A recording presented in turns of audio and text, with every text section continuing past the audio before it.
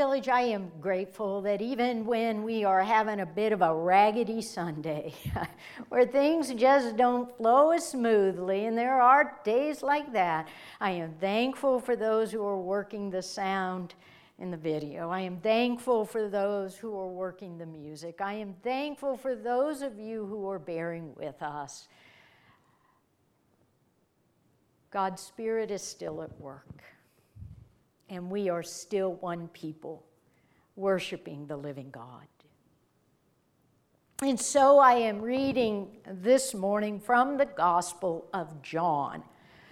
And this is chapter 14, starting at verse 25. I have said these things to you while I am still with you. But the Advocate, the Holy Spirit, whom the Father will send in my name, will teach you everything and remind you of all that I have said to you. Peace I leave with you. My peace I give to you. I do not give to you as the world gives. Do not let your hearts be troubled, and do not let them be afraid. This is the word of God for the people of God. Thanks be to God. Well, here we are halfway through the year 2020, and if you're anything like me, you have seen an awful lot of memes and jokes about this wonderful year that we are experiencing. So I pulled a couple of the memes that have been circulating, and here's one. Travel plans in 2020 be like, and the reality is a dish strainer full of dishes. Kind of looks like the Sydney Opera House, though, so pretend. Or this one. Yes, a nice cup of 2020. And he drinks and the cup pokes him in the eye. This is how so many of us are feeling about this year 2020, and many of us are kind of waiting for the other shoe to drop. We're kind of asking what comes next, and can't we just get past this year and start anew in 2021? I mean, after all, there is this thing called the coronavirus, which continues to spread. There are more states right now in the U.S. where it's increasing than the total number where it's flat or in decline.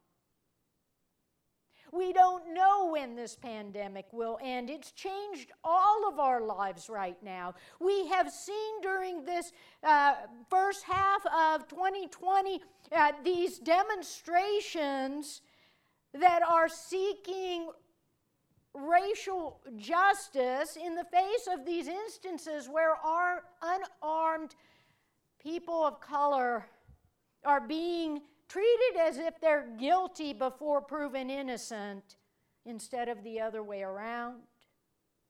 We are in the midst of a presidential election year, and friends, you know this. Every time we have a presidential election, it gets anxious, and there are debates, and there are ads that are horrible, and all of that happens no matter who is running. That adds to this year. And then on top of that, murder hornets, plagues of locusts in some places above the usual, and now this weekend, the Saharan Godzilla dust storm. You know, you're just like, what comes next? Okay, bring it on already. And in this church this week, it was a hard week for the church. You know, we lost Jeff Morris. We also, some of you would know, longtime member Robert Traeger. We lost him this week. Judy fell and broke her shoulder and had shoulder replacement surgery. And I know there are a lot of you that are going through things in your personal lives that just add to this whole mess of 2020. And we're just like, whew, what a year so far, and we're only halfway through. Of course, the truth is that throughout human history, there are these times when things just really are unsettled, feel chaotic, when there are things we face that are difficult. I mean, that is, again and again, the story of Scripture is that there are just bad things that happen along the way.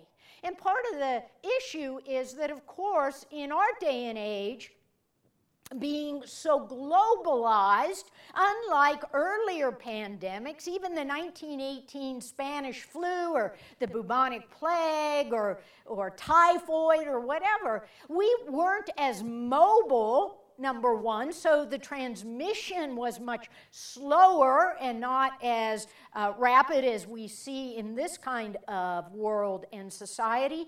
And on top of that, it was hard to know what was going on all over the world instantaneously. I mean, if it weren't for sort of our instantaneous news and internet, we would probably never have heard of the murder hornet, and we'd come across one and go, well, that's an interesting little thing. Right? But now we're all on the lookout for it, because we can share these things. But there's another side as well, and that is that in 2020 we know so much more about viruses and transmission and how to prevent it than anybody in the past did. They were probably thinking it was witches running around or something. We know today what's causing this, and we actually have good hope for things like vaccines and treatment. And so we are not left in a situation where, we're looking at, we don't know, have any way forward. We have some ways forward. But the problem is this. We have yet to discover a mask for free will. We have yet to discover a mask for selfishness. We have yet to discover a mask for greed and pride and a lack of caring. I mean, this is the human condition. And, let me just say this, that at the start of the Enlightenment, back in the 18th century, they were actually confident that human beings would figure it out how to live together well and how to always do the right thing. And I'm here to tell you it didn't work out. We cannot solve this problem of human nature. And the only way we villagers know how to work on that particular problem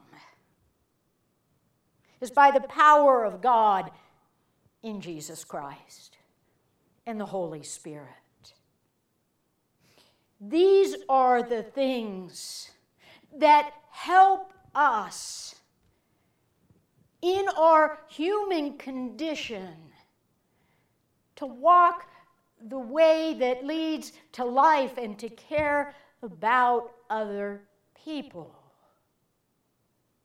And so we come to this passage in the Gospel of John, which is part of what we call the last discourse of Jesus, this long, this lengthy section in the Gospel of John, where Jesus knows he's going to be crucified and resurrected and ascend, and he's not going to be with them, and he's trying to tell them all the things he thinks they need to hear before he leaves. Some of you will remember that a few years back there was a man who was terminal with cancer, a professor, and he wrote a book called The Last Lecture, with all the things he wanted to say before he left this earth. And so it is with this part of the Gospel of John. I mean, I imagine Jesus is looking at his disciples, and they're a mess. I mean, his disciples still get afraid. His disciples still don't do the things he's telling them to do. They're still making a mess of things. They don't act the way they should. And he's thinking, all right, now, when I leave, what's going to happen to these people? And there's this sense, I think, of what happens when someone we depend upon so much, someone who guides us, who comforts us, who gives us hope, who points the way, when we lose that person from our life, it can be shattering. I mean, I know that there are many of us who at some point in our life have lost someone so dear to us that we find ourselves asking, how will I live without them? How will I go on? How am I going to be okay? I mean, I know that many of you know that very feeling. And this is what Jesus does not want in the lives of his disciples, which is why he says, you know what? You will receive the Holy Spirit. Now, the word that is used here is paraclete, not parakeet, that's a bird. Paraclete with an L. And it's not found anywhere else in all of the Bible except for here in John about 4 times and once in 1 John. It's an unusual Greek word that comes from the verb parakaleo. And parakaleo has a wide range of meanings. So it can mean to call to one side. It can mean to encourage. It can mean to help. It can mean to comfort. It can mean and is used in Greek in a variety of ways. And the problem is that it does not translate well into English. So we get this word paraclete, and it ends up being translated as advocate, or as comforter, or as helper, or as companion. We try and find a word to express this sort of deeper, richer meaning. And all of them fall short because it only gives this little piece of what is meant here by paraclete. And it seems to me that the way we really begin to get some sense of what Jesus would mean by saying, you know, you're going to receive the paraclete, is to connect it to this very interesting phrase that I will not leave you orphaned. Orphaned. You know, if you stop and think about that, think about an orphan. An orphan doesn't belong anywhere. An orphan has no one who loves them and no one for them to love. An orphan has no one to show them the way in life. An orphan has no one who will guide them and counsel them and stand with them. An orphan doesn't come home at the end of the day after school knowing someone's going to be there with a snack and dinner later. An orphan is left without any anchor to find their own way in the world. Which is probably why in the scripture so often there's this commandment about caring for the widow, the orphan, and the stranger, because they really cannot care for themselves. They don't have the means to take care of themselves. They are left without anyone, anything to walk with them through life. Strangely enough, in the past couple weeks, I have been connected to stories of orphans. I just finished reading this wonderful book, Where the Crawdads Sing. I've recommended it to some of you, which is really about a young girl raised in a shack in the marshes of North Carolina who ends up orphaned and has to figure out how to live by herself in this shack in the marshes alone, without anyone. And then I turned on a couple episodes on Netflix of Anne with an E, which is based on Anne of Green Gables, which is the story of an orphan who ends up living with an older brother and sister who never married, and over time they become a family. And it made me think how common this theme of the orphan is in stories. I mean, there's Oliver Twist, right? There's Little Orphan Annie. When I was a little girl, I loved to watch Shirley Temple in The Little Princess. Some of you will remember that, where she's an orphan because they think her dad has died. And in all of these plot lines, being an orphan is so difficult. To be left without a place where you belong in the world and without a way to move forward, and yet all of those stories seem to end on a happy note where the orphan has found the way to live, to love, and to be loved. And this connection to love and be loved, you know, if we were to backtrack in chapter 14,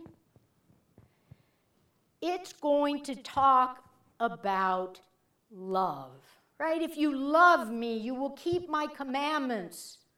And I will ask the Father, and he will give you another advocate, paraclete, to be with you forever. I will not leave you orphaned. I will not leave you orphaned. If you love me.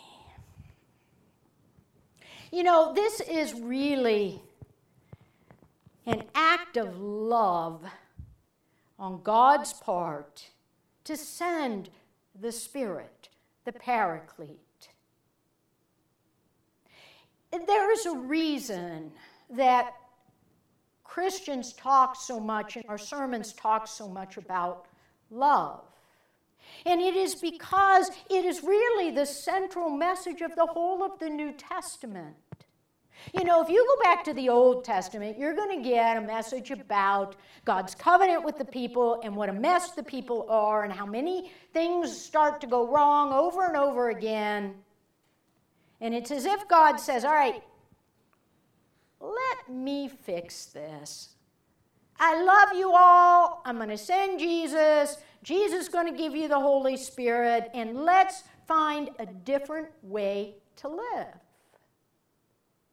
Love is this central message of the New Testament, the commandment to love God and neighbor. This whole notion that God loves us so much that he'd give us Jesus Christ.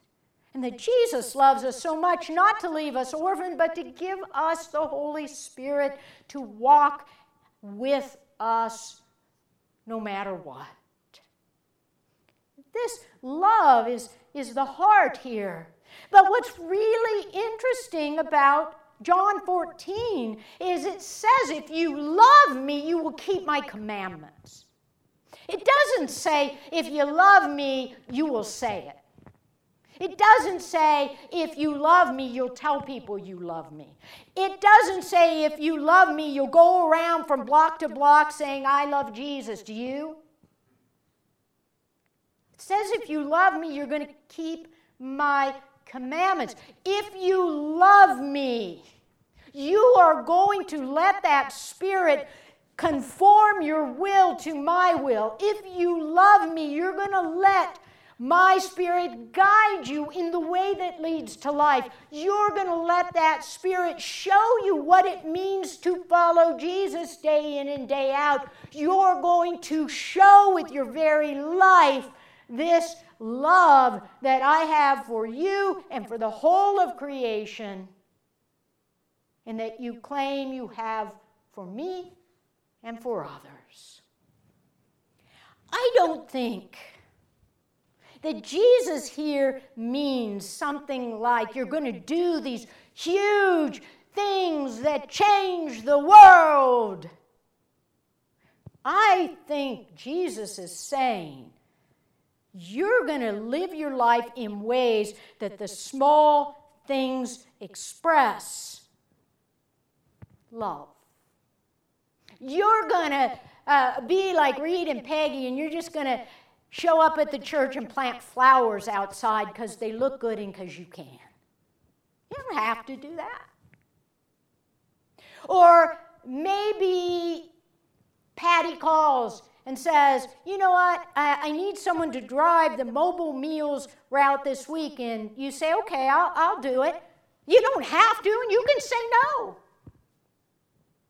Or you can bend your will and out of the love of God do something. It's Linda opening her house for Jeff to live there for 12 years. You can say no, it's your house. It's Philip Farrell when I call and say, Philip, I have a shed in the backyard. I can't figure out how to tear it apart. Saying, I'm on my way, I'll come and help you rip it up. Seems like a small thing, isn't going to make the news. Philip Farrell tears down shed for Elaine Robinson. No, it's not going to be anything anybody notices, but it is an act of love. It's a doing because we can. The small things that show that we're shaping and conforming our lives by the power of the Holy Spirit to what God would have us do in the world. This past week on Monday at about 5 o'clock, I got a call from Robert Traeger's sister-in-law saying, we have a funeral tomorrow at 2. Would you preside at it? We didn't think we wanted anybody, and now we do. And some people said to me, why didn't you just say no? There are lots of good reasons I could have said no. But there's something in me that says, but what would the Spirit ask of me? If I don't have anything in writing, in stone, that I have to do at that particular hour, then I should just bend all my no's and objections and do what Jesus would do. It doesn't make me a great person. It just means that I'm trying my best to let the Spirit shape me and point me toward the way that God needs me to spread those little bits of love in the world. I think most of the time love is just going to kind of seep out of us rather than gush like a fire hose. But that seems to be the essence of Jesus. That so often for him it's in those small human contacts where the depths of his love is really revealed.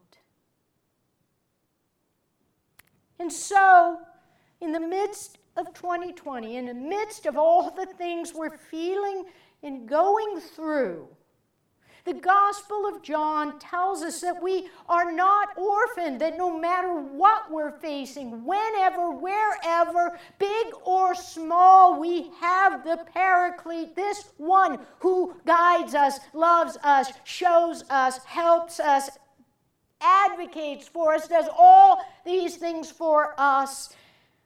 If we will simply, living in the midst of that love, keep the commandments of God and try to allow the Spirit to bend our will just that little bit more toward the living God, toward the way of Christ. I don't know what the next 6 months might hold. But I do know that we have the gift of the Spirit and the love of God, and that all things are possible through the power and the presence and the possibility of perfection that comes with this gift of the Paraclete. In the name of the Father, and the Son, and the Holy Spirit, amen.